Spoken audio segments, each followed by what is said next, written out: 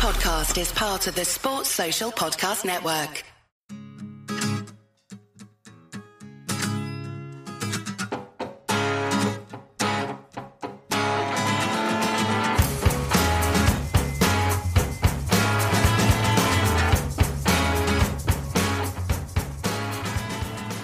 Hello and welcome to the Cheese Room podcast. This is Brendan, your host for the show. We hope you've had a very festive Christmas and are looking forward to an excellent new year. We apologise for not doing a direct review of the Everton game. We're going to cover that game in this pod. But joining me to look back on that game and today's 4-2 defeat to Brighton, I'm joined by Mr. Paul Muir. How you doing, Paul? Happy Christmas, Brent. Yeah, I'm all right. Yeah, that was a difficult watch tonight, and come off the back of quite a decent result as well, which was about Everton, which I was at. It was quite a good game. Yeah, we've got quite a fair bit to talk about, mate. So, yeah, let's go. Yeah, so I think we'll start with the Brighton game, as it's the one that's just finished. Yep. Obviously, a 4-2 defeat. Silver lining is that the Goons lost as well to West Ham, so we'll take it where we can. I think we were talking in the Slack chat and in our WhatsApp group about the lineup. You weren't too happy with it. What was it? Was it the absence of Dyer, or was it Højbjerg? What were your feelings with the lineup? Yeah, when it came out, the kind of obviously the front four at the minute picks itself. That's not a problem. And then with Sarr, being fit and available, he was also going to start. I've got an issue with Højbjerg playing as a six. Højbjerg is a good Premiership footballer in the right system.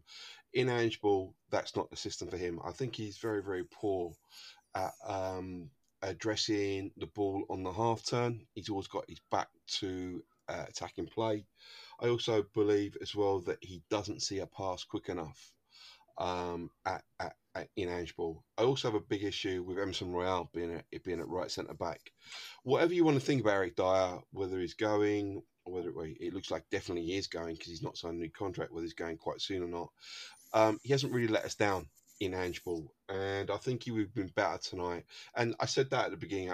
This is not hindsight talking after what we've just seen for the last 95, 96 minutes. But I just thought up against somebody like Danny Welbeck, maybe not João Pedro, but certainly Danny Welbeck, that's more in Eric Dyer's kind of like wheelhouse, in his locker, so to speak.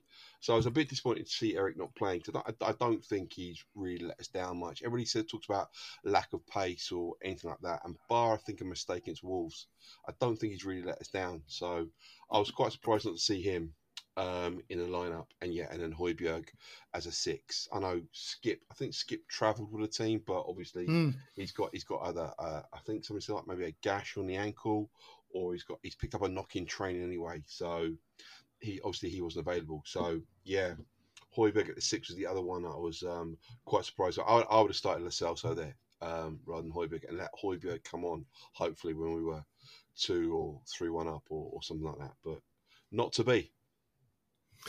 Yeah, I think it was a surprise that Skip wasn't in the starting 11, and it must have been something in the warm-up. And obviously, we've not seen the post-match press conference yet, so we'll find out what happened there with him.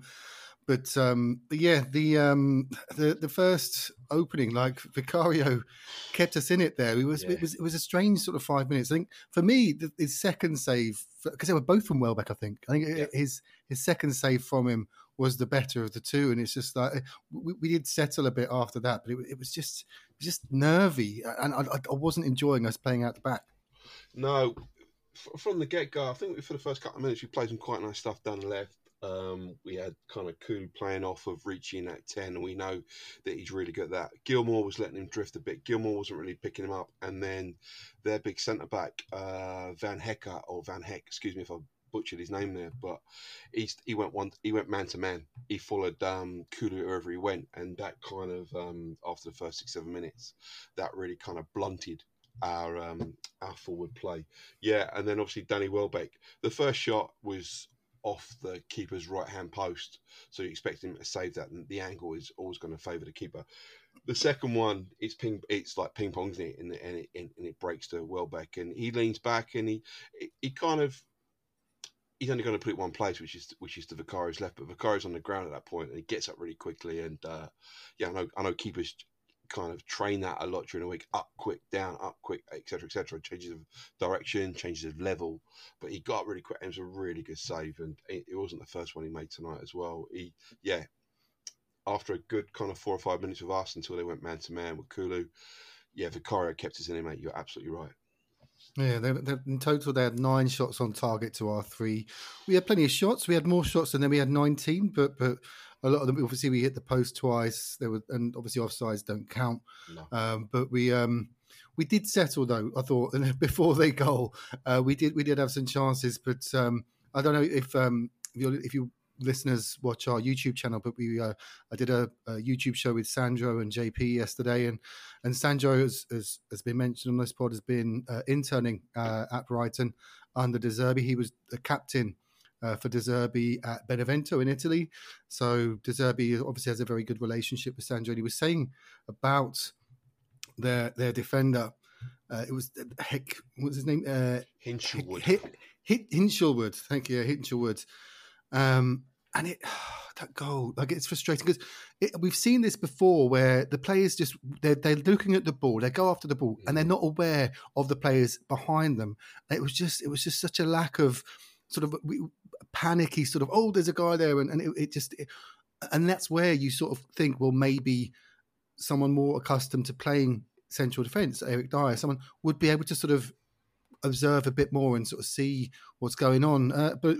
To be fair to Hinshelwood, an 18-year-old right back, he did smash it, and it was a great hit. It was true, smart. He was pretty much over Kari's head, but the power that he got in it in a direction, because normally you put your latest through it and it sky over to Rosette beyond the goal, but it's a really true strike. What annoyed me is that it starts on the left hand side, and we kind of push him inside, but it's like we're not. All we're doing is it's like we're jockeying a player to where we want to go, and then Son's not tracked Hinshelwood behind him, and Son's coming to the middle and he's left him on his own. As you rightly say, then somebody of Eric Dyer or Christian Romero, or somebody a bit more kind of experienced, is going to say, like, it's going to shout at Sonny, like, track your man. Sonny's left his man, he's through at the back post, the ball comes out that way, and obviously 1-0 to them. You've got to look at Son there. You've got to look at more awareness of of his man. I thought Son was, we'll probably come on to him a little bit later, but very ineffective tonight. One of his poorer games. Didn't really get involved, especially quite a good. I mean, I know Sandro last night mentioned this youngster who scored, and and De Zerbi obviously rates him and stuff, and he's a good player. But you're looking at Son, who's like one of the elite kind of players this season, and you're thinking he should be able to maybe take a few liberties with a 19 or a young guy anyway, and he didn't. And but just to let the guy go and then for him to score was pretty poor from our Korean, to be honest. Yeah, well, I don't think there were many of our front players, except for Richarlison, that can come out of this game with much credit. I thought Kula was quite poor. Brennan Johnson, Son, obviously, I don't think that they were on their game. I don't know if Son's sort of maybe distracted with the Asia Games coming up. He doesn't want to risk injury or something, but it just all seemed a bit hopeful from him, and Kulu just kept falling over, even in the first and the second half. He just needed to be a bit stronger. It was a bit hopeful, sort of Son again, sort of going over quite easily when he should have just sort of tried to be a bit stronger, hold the ball, and see what happens. It was just a bit hopeful, and then obviously the penalty was a laugh. It was happened quite quick, so I was watching it on TV and couldn't sort of see whether it's a handball they were appealing, and then you see the replay and you're like, geez, what are you doing, Kula? You're trying to change shirts and it's the 23rd minute. It was so obvious. It was almost comical. It was almost like watching a cartoon, and you knew, and they were saying in Brazilian commentary that could be a red because he's denying, and there were players in front of him, so it wasn't like it was the last man. But he's seriously denying a goal scoring opportunity. But obviously, it was just a yellow, but just stupidity from Kulu. I don't know. Okay, it's a corner. It comes over back post header. They obviously hit the post, the back post, and there's a little bit of panic. Talking to Phil, who's one of our patrons in Slack. We obviously have a Patreon group, as you listeners know. And Phil goes that we're seeing players panic, or I'm paraphrasing here, but we're seeing. You have to ask yourself why somebody of Kulu's experience. I know he's still quite a young guy, but he's played a lot for us. Okay, and he's an international. He plays a lot for Sweden. You have to wonder why he's panicked there and grabbed the player's shirt and tried to pull him back. You're not. I mean, come on. Cameras everywhere. VAR is all going to be all over this kind of stuff. It's almost like we've panicked. We aren't playing well at that point. We know that it's a bit disjointed. We know that they're definitely kind of bossing us. They've got players out. We've got players out. And it's almost like there is like a bit of like, it's not Chelsea all over again, but it's like we start to kind of like take risks, and we start to like try and be a bit kind of more physical than we need to be. And we just not lose our heads, but we just make bad decisions at key moments, offensively and defensively. I don't know what Kulu's trying to do there. It's you players grab players' shirts, but you don't hold on to them for that long on the 6-yard box. And this is what I'm getting at. And penalty. It was never red, no, because there was obviously players on the line as well, and you can't tell me he's going to get to the ball and volley it in the top of the net. You cannot tell me that it's not a red, but it's a yellow, and it's one of many stupid decisions from players at key moments tonight. That first half, it was just terrible. We were trying to sort of. I said in the WhatsApp group, like, are there any outfield players that has come out of this with credit? I thought Pierre Højbjerg sort of started poor, but to be fair, I thought he grew into the game. He had that chance right at the end that hit the post. Yeah. Good hit. Like, and again, that goes in. It could be different, but that first half was really disappointing. And sort of the only chance really that we had was Brennan Johnson running in and passing it to Richarlison, who grazed the post. But again, I find Brennan Johnson so frustrating because I don't want to say he doesn't have any end product. I think that's an exaggeration, simplifying it. But he needs to make decisions quicker. He needs to be a lot more aware of the players around him and just have a bit more confidence. He looks a bit nervous, and it's just a bit like he's won a Make-A-Wish Foundation, and he's a kid out there. He's got to be a bit more, just decisive. And but yeah, that first half, I was saying, like, I just want this half to end, because you'd hope, coming out second half, maybe you'd switch it up a bit, and put a rocket up them at half time. But it was a poor 45 minutes, I thought. Very poor. Just lack of intensity. Our counter press was non-existent as well. Gilmore, Gross, James Milner at 38, 39, one for the OGs like myself and I was going to say you there, maybe not as old as me. Buonanotte played really well, but we had zero press. We were picking up 0 second balls as well. When we did get the ball, it was really disjointed. What a lot of teams do now is obviously they like to try and play out from the back. It seems like the kind of on vogue way of playing in the Prem for the last 2-3 seasons. Pep and then Potter as well. Funnily enough, at Brighton started it, but it's like if you crowd the six, i.e. the guy who's going to take the ball off centre backs, the defensive midfielder, in other words, if you crowd him, you can get the ball back. But if you've got players moving, so A passes to B, B passes to C. If C is already moving, by the time A's passed to B, he's in space to receive a ball. You break the press that way. Brighton are really, really good at that. They did it under Potter with Salcedo when he's there, when McAllister was there as well, when Basuma was there as well. That midfield has gone to us and other teams. They've still kept that going, and this third man running off the ball, Gilmore gets the ball, Gross moves, Milner ball, Welbeck comes short, João Pedro pulls out into a pocket. They know where the ball's going to go. The systems of play. We were nowhere near them in the first half. It was embarrassing. And when we did get the ball, we couldn't hold it because our front three, apart from Richarlison, created absolutely zilch, and our midfield couldn't, apart from Sarr putting himself like around and using his power and his energy and his conditioning, we weren't even close that first half, Brendan. It was frustrating, but also like, wow, are we really out of legs? Because we've got a game in 63, 62 hours, whatever it is. It's like, come on, we need to pick ourselves up for like the weekend. If we're knackered here, then what hope is there? But yeah, that first half, mate, to answer your question, was as bad as it wasn't Wolves bad, but it was bad. It was very bad. Yeah, no, there's like players that you sort of expect to put in a shift like Porro and Udogie were they were non-existent. I don't remember either of them doing anything of note other than something like Porro giving it away with a sloppy back pass, which almost let them in. But it felt like we were almost lucky to go in at half time 2-0. It's just like, come on, guys, we've got to stop this. And second half starts and the De Zerbi makes the change. We were hoping for a change as well. We're thinking, look, maybe like Kulusevski, let's switch him. Let's put on Lascelles. So take off Johnson. He's ineffective, but he didn't do that. And we just went out with the same team second half. De Zerbi brings on a Stupinan and for his first start in about 3 months. And what a hit! What a hit! You're like, oh, I mean, you kind of. Obviously, I hate seeing players score against us, but I couldn't help but feel a bit happy for Stupinan as well for him because he's been out for months and he's come back. He's the next big. I reckon he'll be the next one that'll go for close to 100 mil. He's the next Caicedo, the next McAllister that they'll ship on for a shed loads of money. But what a hit! No chance for Vicario. Yeah, I was surprised. Well, we didn't make any subs as well. We had a quick goal in the 46th minute. Well, sorry, we had an offside goal. Which was a real shame. And then they had a couple of quick corners. You could see something coming at the time, and then they off the short corner again.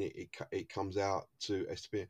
I can't even blame us for not getting out kind of quick because you're thinking he's like a good kind of like 5-6 meters outside the box, and he has just absolutely creamed that. And I say it's quite a lot. Nice bit of dip, nice bit of fade. Vicario's getting nowhere near that as well. Power, it's very, very true. And I'm in agreement with you, mate. I think he's the next one that will be off, Cucurella style or something like that. But the goal itself, I mean, I'm just watching it now on my big TV, and it's just like, yeah, mate, you've absolutely, like balance when he hits it, and like obviously there's a little bit of curl on the ball, but the ball is like not really spinning in the air, so he's hit it really true. Yeah, lovely goal, unfortunately, and against that. Yeah. Because you're right, I didn't actually mention that we did have some chances early in that second half. Richarlison was offside like early on and hit the post. Was it again with that one? He had a couple of. That's why Ange bringing him off. I was like, what are you doing? The only thing I can think of is he's saving him because we're going to lose Son for January. So if Richarlison picks up a knock, we are fucked up front for January. So that's the only thing. He saw it was 3-0. I think maybe he was going to bring off. Because he bought on Hill and Lascelles, so I thought maybe he was going to bring off Brennan Johnson then. But then I thought maybe he was like, right, 3-0. Let's preserve it. The game's done. But it was just really odd. I think you're right, mate. About it. He got a yellow, didn't he? He put his hand in the throat of Pedro. It was soft. It was fucking soft. I'm with you, but we know Richie's got a few. It's been really good, obviously, since we've known about what's going on with like his private life and stuff, and he's obviously got his head together a bit more in the operation. He's looking a lot better, but I don't think you can put your hand up in around the upper chest, throat area of a player. And expect to like not get reprimanded for it. He was shielding the. I don't know. For me, it's shielding the wood, sticking. He wasn't looking where his hand was going. It was one of those where the player like bought that. The player sort of going down, rolling around. It was ill judged, but I don't think it was aggressive. Okay, so you're thinking maybe Ange was like, if he gets a second yellow, I think there's a bit of that as well. I think you're right as well. What you say about Son being off. I know we're bringing Scarlett back from Ipswich. I don't know if that. I mean, I know Franco's been talking about that might be for another loan going out, but I can't see it. I think it's there to be cover. Even though Valise scored tonight, I think it's I think Dane Scarlett coming back under 21, under 19, under 20 international, under 21. It's not done that much at Ipswich. I think he's coming back, so that ties in with. I think we've got to protect Richie. If he's got a yellow and we're starting to see the signs that we were getting a bit more aggressive during the second half. I think Ange would have done the right thing by protecting him for Bournemouth, and then the games after that as well. But he tried hard tonight. He put himself around. He's looked kind of a little bit. I'm not going to say the green shoot. Well, I'm going to say green shoots. But the one positive thing apart from Vicario's performance and Valise getting his goal, I thought Richie is beginning to look like someone who could actually bang in 10, 12 goals. this season. I think the operation obviously like worked for him as well. He knows he's going to get a run of the games now if he keeps himself like suspension free, because obviously Son's off. He's moving freer, he's moving better, he's making runs, he's pressing really, really hard. It's not his fault that he's just mistiming his runs slightly. Maybe he wants the ball a bit quicker. Maybe he could say Kuhl's got to release the ball quicker or whatever. But some of these chances hitting the post, that he's looking sharp. It will fall for him, and that's positive. That's really positive. So I think Ange's done the right thing by taking him off, and just protecting him a little bit. I don't know. Just in the Brazil Spurs WhatsApp group, they were just like they were thinking that Ange was punishing him for the offsides, and I was just like, well, no, that doesn't make sense. The second one was a toenail. The second one was at the time I was like, that's definitely not offside. Go to VAR, and then you sort of see the replay, and it's his toe. His toe. You're like, oh, I know. If Richie's playing on the back of maybe something like Van Hecke or Dunk, he's playing between the middle of them, and he's trying to run it. He's trying to run off their shoulders. If I'm Kulu or I've got the ball, then just release it. Because he's going to make that run because he's been offside 2 or 3 times already in the game. Just release it, give it to him. Just keep feeding him. Just keep feeding. It's just like, don't try and like take 2 or 3 extra touches. If you're coming across and they've got a square back line, Richie's going to make that dart in kind of middle to like edge of the box. Give it to him early and let him hit it, because he's obviously he's full of confidence off his left and his right. He's hitting the post, as I say. He's hitting, he's making the keeper work, etc. It's just like just keep feeding him. Just like all right, Richie, you missed that one. You're offside, but at least I know you're gonna make. Oh, you're offside again. But okay, you made the run. I'll give you the ball. I'll give you the ball earlier. It's come on, guys. You've got to. If this guy is like on the shoulder of someone, then yes, he can hold his run an extra half a second. But you've also got to give the ball earlier as well. And I think you can look at Kula and say he doesn't release the ball at times. He's a great player. We know he's a great player. But if there's one thing to his game, I'd be like that when he's cutting inside, he's dropped the shoulder and play the pass straight away. Don't take an extra touch and then try and come more into the middle of the pitch. Use that angle that Richie's going to give you. So I think you could, there's 1.5 dozen other there. It's the assist, maybe, or the player playing the assist, but also Richie might just have to like take half a second, just a beat to like stop his run. But fine margins.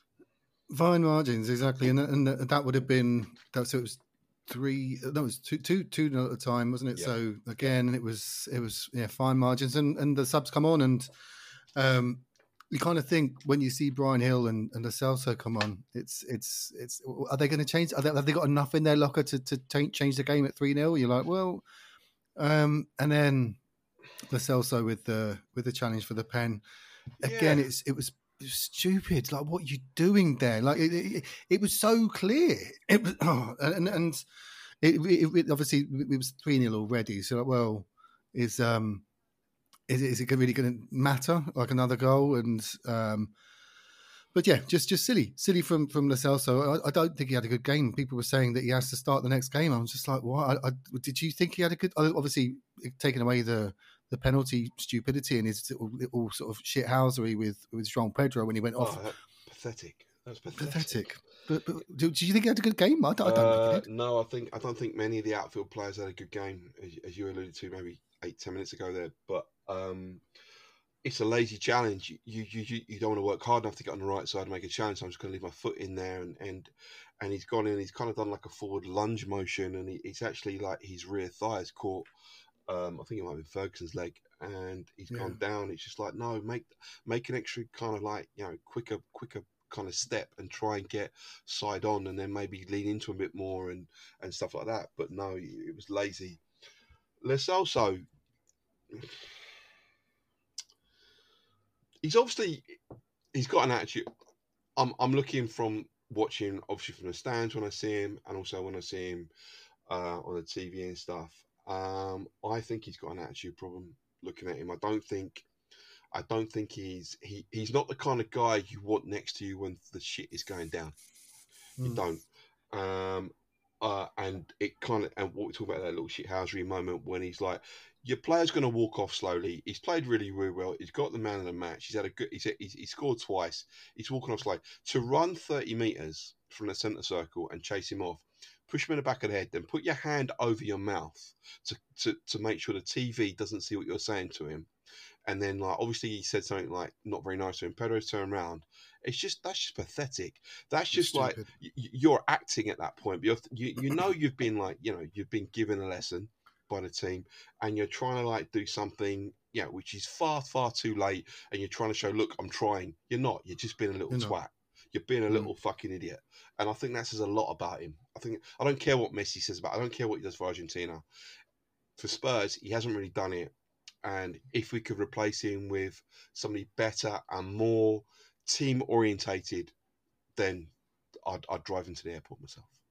Yeah, it's an Argentine thing. Like I was watching Brazil Argentina in the qualifiers, the one that kicked off in the stands after the police rushing the fans. So tempers were already high, but it was an awful game of football. They won it 1-0. I'm just trying to remember.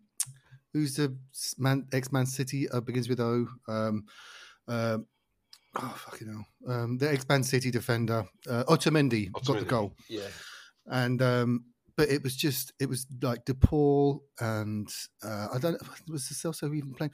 But there's just something there where it's theatre. I think you said it earlier. It's acting. It's theatre. Yeah. It's just not football. And it's just like, look, I'm trying. Look, I'm trying to be the hard man. I'm trying to like influence the game. You're not. All you're doing is you're just abusing someone who's being subbed, who's basically run rings around you. It's fucking. He thinks we're stupid if we're gonna like fall for that. It annoys me. Yeah. It was frustrating. But then we decided to turn up on the 80th minute, and it was Valise's goal. I was happy for him. Obviously, it's his first league goal. Is it his first goal for us? Or has he scored in a cup? I think he scored in the under-21s as well. But it's his first senior goal. So happy for him, and it was like you said, similar to the Sun goal against Everton. Just decent hit, But we pressed though. We pressed like Dunk's down in the left back position. Cooley comes in. Remind me, we'll talk about challenge it in a minute. So Cooley nips it off him. Son responds really, really quickly.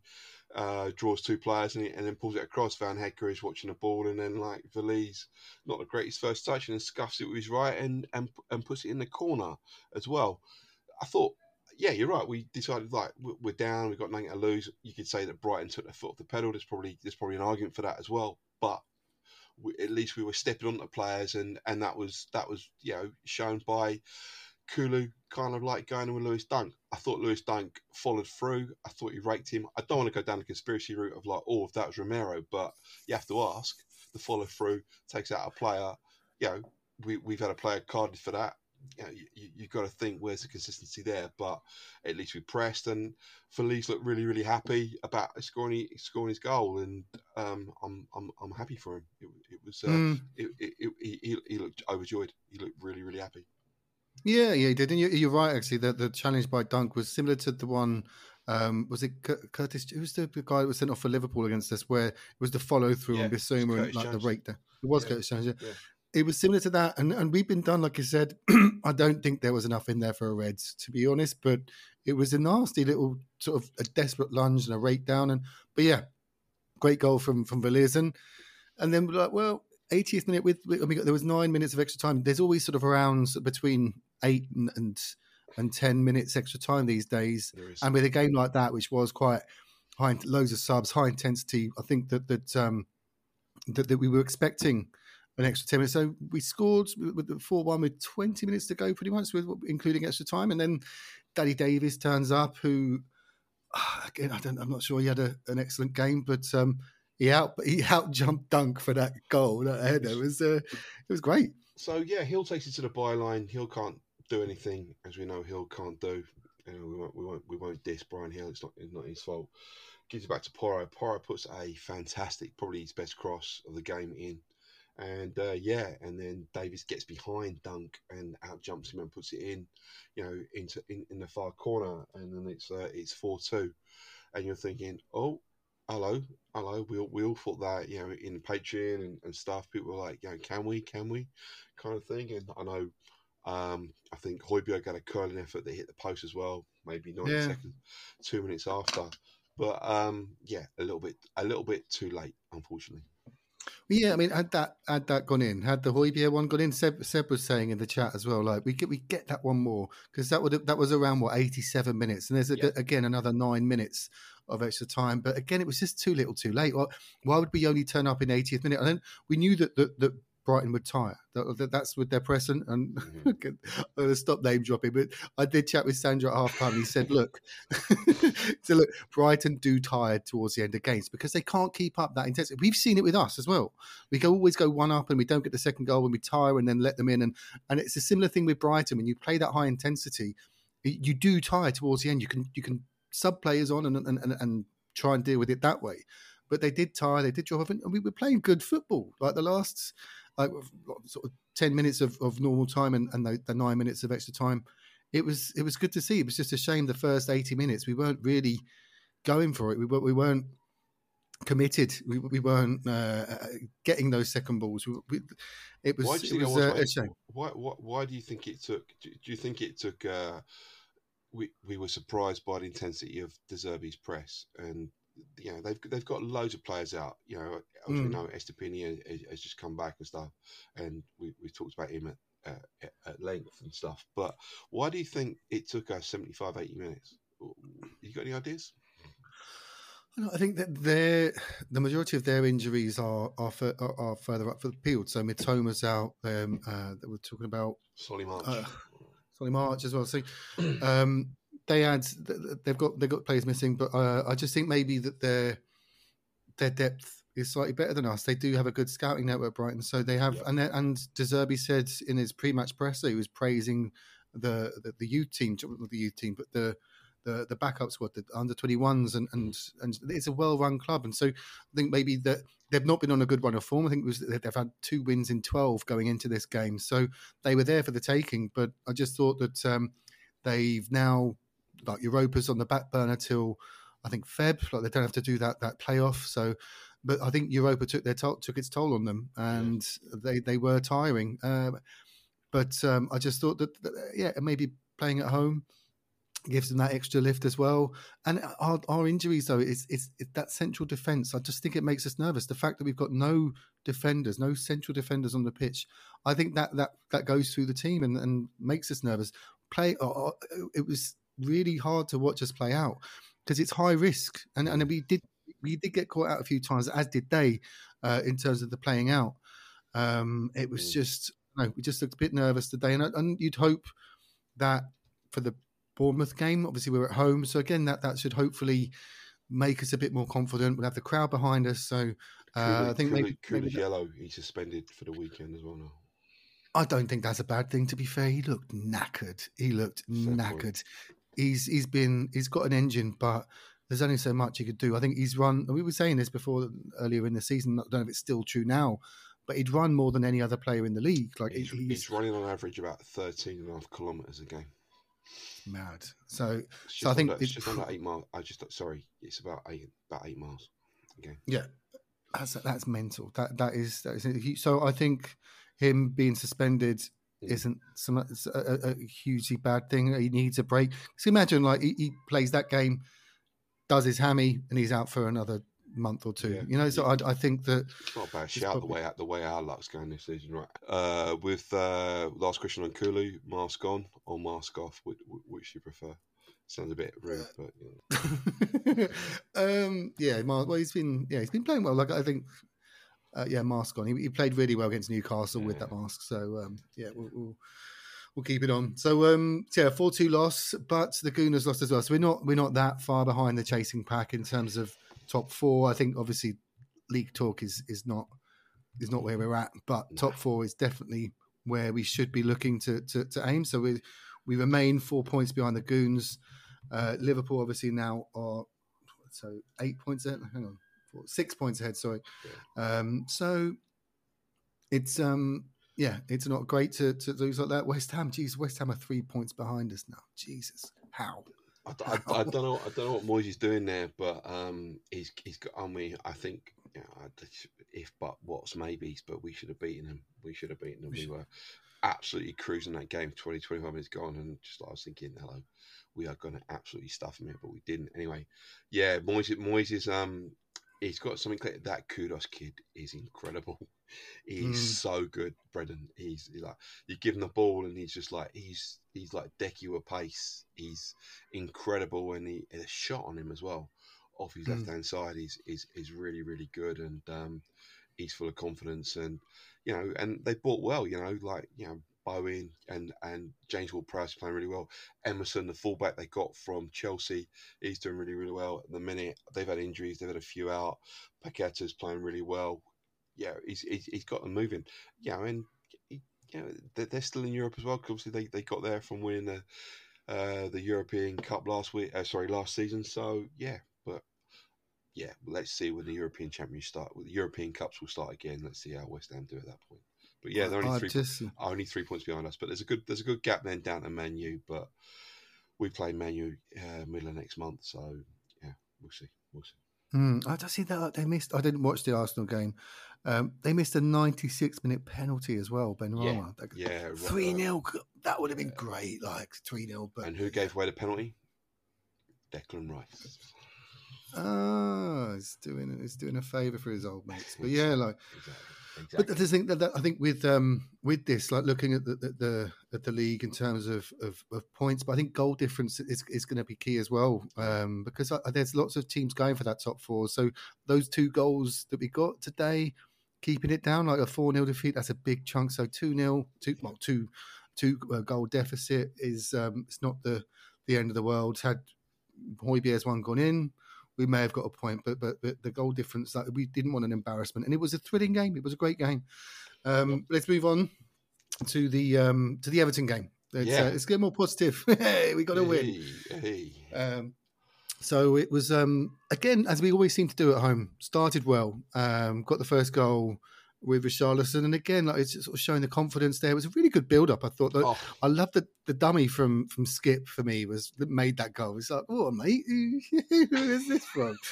And yet there was one of those goals from Richarlison where you're like, if this was maybe a couple of months ago, that would have hit the post, or would have it would have bubbled or something. But it just seemed things seem to go for Richarlison in recently. So it's just really nice build up on the right. We nice little triangle with Porro, gives it into Pape Sarr. Pape Sarr kind of plays his ball inside the fullback, and Johnson's on it. That ball is on 12 to 15 times a game when I watch him in the flesh live at stadium. That ball inside a fullback, especially if Johnson is as quick as everybody says he is, if he's clocked at 30 odd clicks an hour, which he can do, then he should be able to outpace any fullback. That ball inside a fullback, between the fullback and centre back, is on, and he gets onto it, and Richie knows exactly what we were talking about a minute ago. A, B, C. As soon as that ball goes, Richie. Yeah, as soon as that ball's played inside the fullback, Richie's on the move in the middle.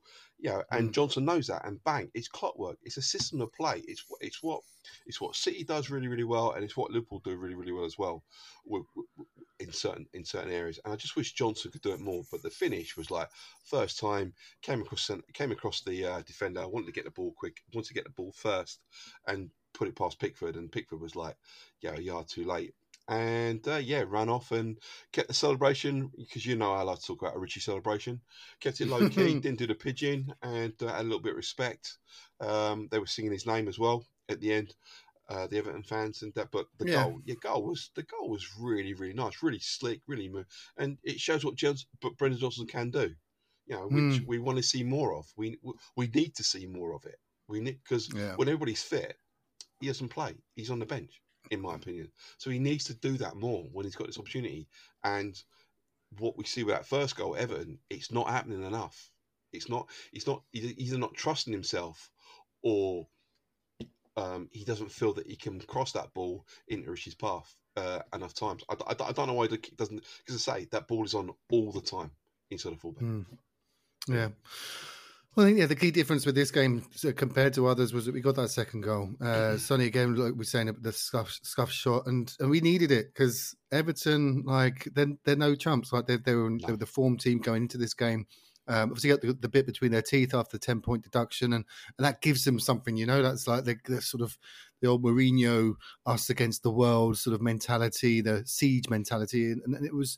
So we were clinging on towards the end there, and Andre Gomez, like when Gay went off, Idrissa Gueye went off. I was quite happy. I was like, oh, good, they've got a decent player off. And then Andre Gomez comes on. I thought it was superb. I thought he was really, really sort of Bentancur-esque, very sort of like seemed to have a bit more time on the ball than everyone else and dictated play and scored a decent goal. And again, that goal, it was very similar to Hinshelwood's goal in that this was from a corner, but we just weren't watching. We weren't aware of who's there in the box, and he hit it well, hit it true, and again it was tough for Vicario to get it. It left a sort of, what was it like in the ground? Because it felt really nervy. I couldn't watch the last. It was nervy. I mean, again, we were playing really, really well. Skip was playing as a 6, moving it quite nicely. Davies was playing quite well. It was. I think the substitution that Shaw Dyche has to make by being obviously Gray kind of injured himself and then Gomez come on, because Gomez just sat on Skip, so obviously he's not good enough to like get himself free as a Bentancur would or a Basuma would. So we kind of like we got a bit disjointed at that point as well. And we were lucky because Danjuma had some really good chances. The more I see of Danjuma, the more I think, why didn't he play more? I know we got Solomon through the tribunal for free and stuff. We've not really seen a lot of Manuel Solomon because he got injured and stuff. But you look at Danjuma and you look what he offers the Toffees off the bench, and you think we could do a bit of that, couldn't we? Let's be honest. I mean, again, his opportunities at the weekend. It was Porro being caught upfield again. Danjuma kept his whip from the left and offside for one of them, and then hit the crossbar, and then Vicario comes off Vicario's knee. He blasts over the bar for an opportunity as well. He looks like somebody that could do a job for us, and it just seems a bit weird that we let him go to Everton. Because I've been quite impressed with him, but I think in the stadium it was kind of like, we should be holding on to this, and we will be holding on to this, but that doesn't kind of like legislate for like kind of like losing the ball in midfield with a really sloppy pass and then breaking really quickly. I don't know what Dyche has done there, because he's got people like McNeil and Garner, Mikolenko. He's got this young guy Braithwaite coming through, and they look decent. They all work really, really hard for each other. Harrison's come in from Leeds, and he's done a really decent job. That's not his normal position where he's playing. Up and down the touchline as well, tracking back, a lot of stuff that Brendan doesn't do. Dyche has got them playing as a unit, 10 outfield players with people like Tarkowski and Patterson, just pretty solid at the back as well. Tarkowski will lead you like through a wall if you have to. He really wants his team to do well. And fair play. I'm glad we won. Of course I'm glad we won, but I want to see Everton stay up, because I quite like Dyche, what he's done there. I didn't like Dyche when he was at Burnley for various reasons, but what Dyche is trying to do at Everton, and what he's been handled with the 10-point deduction, I really want to stay. I really want them to stay up, and let's see how it goes. But I was glad to win. I was glad when I was in the stadium that we won. Very, very much so. Very, very much so. Yeah, it was nervy, like the one where the Danjuma one when it came down off the post and it hit Vicario's thigh. I don't know how much he knew about it, but it was again, it was just millimeters, and again we needed that. We needed that 3 points, and it sort of kept that momentum going. And so we finish up the festive period against Bournemouth on Sunday. We do. But can I just quickly say there that we have got the joint most goals conceded with Forest after tonight. We are second. Really? Yeah. It's I think Daniel Markin, one of our patrons again, put up in Slack earlier that we are probably joint top of goals conceded with Forest. I think it might have been since November. I think obviously when Romero first had an injury or whatever, but yeah, we need to tighten up defensively. We need to stop like shipping like goals here, there, left, right, and centre. But maybe we'll get a centre back. Yeah, in the Yeah, in the window. Who knows? There seems to be real talk about players going out. Dyer seems to be he might be on his way even this window. So it looks like we're gonna get centre back reinforcements, but we need to tighten up, especially until Van der Ven and Romero come back as our centre back partnership. Yeah, but we finish up against Bournemouth. Sorry, mate, I interrupted you there at the weekend. Yeah, no, you raised a good point there. We did mention the sort of the key thing from the Everton game as well was Romero's injury, which happened right in the first minute, wasn't it? It was sort of trying to keep up with Calvert-Lewin. He tangled with him, yeah. He tangled with him. The ball was bouncing, and he hooks it out for. I think he might have hooked it. I think it was a free kick. Sorry, a throw in or a corner. I can't remember. And he got up a little bit gingerly, and I thought he was adjusting his shin pad, but he wasn't. He was touching his ankle. And I think Calvert-Lewin landed on him a bit awkward. I don't think there's any foul play there at all. But yeah, it's just another injury. He's tweaked something in his hamstring, or maybe in the upper thigh area. Sorry, in the upper hamstring, like lower glute area, and 4 weeks out. Do you think that this is a symptom of Ange Ball? Do you think it's a symptom of just the extra time that they're playing? Not that this season we're playing sort of an extra 15, 20 minutes of high intensity football each game with the added time at the end and in the first half. Do you think that is taking its toll? Because it's getting too frequent now for us to sort of say, it's bad luck. Both of our central defenders are out with hamstring injuries. Obviously, we mentioned earlier as well about the stop-start nature of VAR. Yeah, and that's clearly what did for Van der Ven was that we were standing around for 15 minutes whilst VAR was disallowing Caicedo's goal and then gave a penalty and sent off Romero. And so it was. Do you think? What do you think is causing these injuries? It can't be just bad luck. It's happening. It's happening league wide, isn't it? Yeah. So if you take it from that point of view, then you've got to be looking at the intensity of the game. I don't know the Opta stats. I don't have those stats available. I would say that the ball is in play a lot more now. And I'd say the intensity of the game's increased. So therefore, the load on a play is more intense and it's longer. So instead of working out, so you're in the gym, instead of working out for 60 minutes, you work out at the same intensity for say 65, 70 minutes. Obviously, your body is going to pay for that in some way, right? Games coming thick and fast. So I think there is a little bit of, I think there's a little bit of truth to what you're saying there as well. A few of our injuries have happened while we've been training. Okay, the meniscus tear that Solomon that had in his knee and stuff as well. That's happened in training. That is a controllable that we can control. It's called load management on an individual. The bra tops they wear. They've got the GPS responders between the shoulder blades, and also some of them have built-in heart rate monitors, which you can control, or a sports scientist at the side of the pitch will get a Bluetooth reading from that monitor and say, right, he's in the red zone, i.e. he's done too many minutes, too intensively. You talk to the coaches say either yes or no. We're gonna take him off, or we're gonna lower the intensity of the training session. You can control those kind of things when you're training, and I think we could be a little bit culpable at maybe pushing our players too hard, because the way we're playing is high intensity. We try and get the ball back within 3 or 4 seconds. We're asking our wing backs, we're asking our midfielders to do an awful lot of running as well. And we're trying to play at a high intensity for a longer period of time. So of course, the higher the workload, the higher the stress on the body. If the body's not conditioned and built, and i.e. Trained properly, something's going to break down. So I would say there's probably 6 to 1 of that, and also as well is that we are just not managing the players' training loads correctly at the moment. Does that answer your question, mate? So. Yeah, no, very good. This is why you're here. You are our fitness guru, so you're our Mr. Spurs, Motivator. Spurs, if you're listening, it's 6 figures plus I need 8 weeks off a year. But yeah, no, like I said, we had disappointing defeat today. Yeah. Excuse me. It's all right. But we were in a good run. 3 wins in a row kept us in there. Yeah.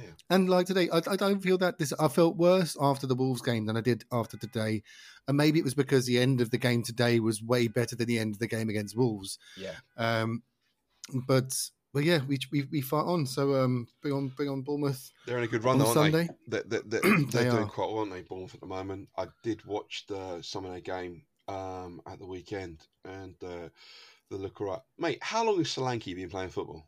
He seems like he's been around for like decades. And I know he's he's probably like early 30s, but he seems to be around like ages. And obviously he scored I think it's 4 and 6 he scored now. They've got that guy they got from Bristol, Alex. Trying to remember his name. Tell me his name. Can't remember his name. Lee, was it Alex Lee or something? I can't remember. They've gone up to 11th now, which is obviously like which is like a pretty decent kind of position for them to be in, especially now. Yeah, it seems to be coming together for them quite well. So it's not going to be easy at the weekend, Bournemouth, they've won the last 4. Bournemouth, so they're on a bit of a run. So yeah, they're the form team, and if they win, they'll jump above places people like Chelsea and people like this as well. So it's not going to be easy, especially with as I think Kula's out, but we adapt, we improvise, overcome when we've got players out. We have done so far.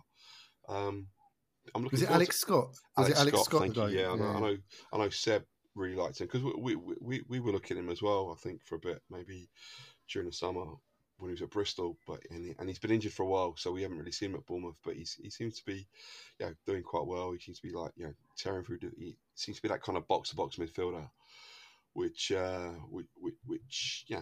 might be something that we might have needed back when we were looking at him. But we'll see at the weekend. We'll get a close look at him at the weekend. But it's not going to give me a gimme. It's not going to be a gimme at the weekend. No, no, not at all. So especially with the guys who got out, we're looking tired tonight. Very very quick turnaround, 2.5 days. It'll be a debrief tomorrow. Probably a little bit recovery with players that didn't play that played tonight, and then probably tactical stuff before the game, the day before the game. There's not going to be a lot of turnaround or time to work on anything else really. So. Yeah, well, this is also it. Like you were saying about the turnaround, like they've got 2 days extra rest than we do. They played on the 26th. We played today, so that and when it's this time of year, when it's this sort of these margins do make a big difference. Yeah. And so you look, Dominic Solanke was. I didn't even remember him at Chelsea. I remember him at Liverpool, he was the sort of one of those championship players where you're like, he's like too good for the Championship, but not good enough for the Premier League. So, Odin Wingy, who's another one like Mitrovic. that? Mitrovic, yeah. Well, Mitrovic still could bang him in as well in the Premier League, but it's gonna be and Justin, like I'm a proper 90s hipster. Justin Kluivert, mate. Oh, it's Patrick Kluivert's son. Yes, amazing. Yes. He can hit a free kick as well. He had a good chance at the weekend. So yeah. Who were they? Oh, they're playing Fulham. That's why I was watching it. Yeah. Sorry, they beat Fulham 3-0, and they look tidy. Yeah, they'll give you chances. They're not great at the back, but they'll give you chances. But yeah, you got to look at the way we play tonight. You got to think, just rest up. Just get that. Yeah, what's gone is gone. Try and maybe have a meeting tomorrow or a debrief and ask about some of the things. Yeah, if players need to say a few things about the way other players play tonight, because I think there's a little you could definitely see people getting frustrated with other people. Get that out of the way, and then just cruising at the weekend, and then you've got an FA Cup I think after that, and there's not too many. I know we've got players going away for January, but we haven't got too many fixtures. So onwards and forwards. Come on, let's have it. Yeah, let's have it. Right, before we go, let me quickly mention our friends at footballprizes.co.uk. This week's Spurs prize gives you the chance to win an amazing signed match-worn shirt from Tottenham's keeper Vicario, worn during Spurs' 2-1 victory over Palace in the Premier League in October. It comes down from match-worn shirts. Find a low odds ticket and you'll be entered into a 10-1 draw for the insane piece of memorabilia. There's also a stunning signed and framed Tottenham Hotspur shirt from England international James Maddison up for grabs with every ticket purchased. So do check that out. The tickets cost £3.95 each, or £3.85 each. No, £3.95. Patrons do get a discount, so do become a patron if you want to get a ticket. And the draw is made on Tuesday. So, footballprizes.co.uk to win a signed Vicario shirt. Paul, let's wrap things up. Anything else to add before we go? No, mate. No. Patreon's been good. If you want to fancy treating yourself for the new year, starting 2024 with a bang, come and join our Patreon. You'll get a nice T-shirt and a mug, and you get to talk to people like you and I and stuff. There was some pretty good stuff there this week. I've had a good few chats. Sean from Toronto Spurs. Pat Chan over in the Far East as well. It's a worldwide community in there as well. So it's a good chat, and they've all got their own individual takes on the game, and it makes for a good place to be. And it was good tonight as well, because we could see it wasn't all doom and gloom like some of us and some of the people involved are, but it's a good place to be. So if you want to get involved in Patreon, come on over. Yeah, patrons, we do love each and every one of you. Thank you for your support through this year. And we'll fight on for the Bournemouth game. We will be doing a social at the start of February. The details we're still ironing out, but I think you can guess who the special guest will be. Is it one of your mates, mate? Is it one of your mates? Oh, bless. So, Colossus. So GZ's the Colossus, the midfield beast, will be joining us at the start of Feb for our social. So, details will come out soon for that venue, obviously date and stuff like that. So do watch out for the YouTube crew. I think they've done a instant match reaction tonight. We'll be doing a review of the Bournemouth game as well. So do check us out on the socials. Do follow, like, comment, and subscribe. And as ever, come on, you Spurs! Come on, you Spurs! Sports Social Podcast Network.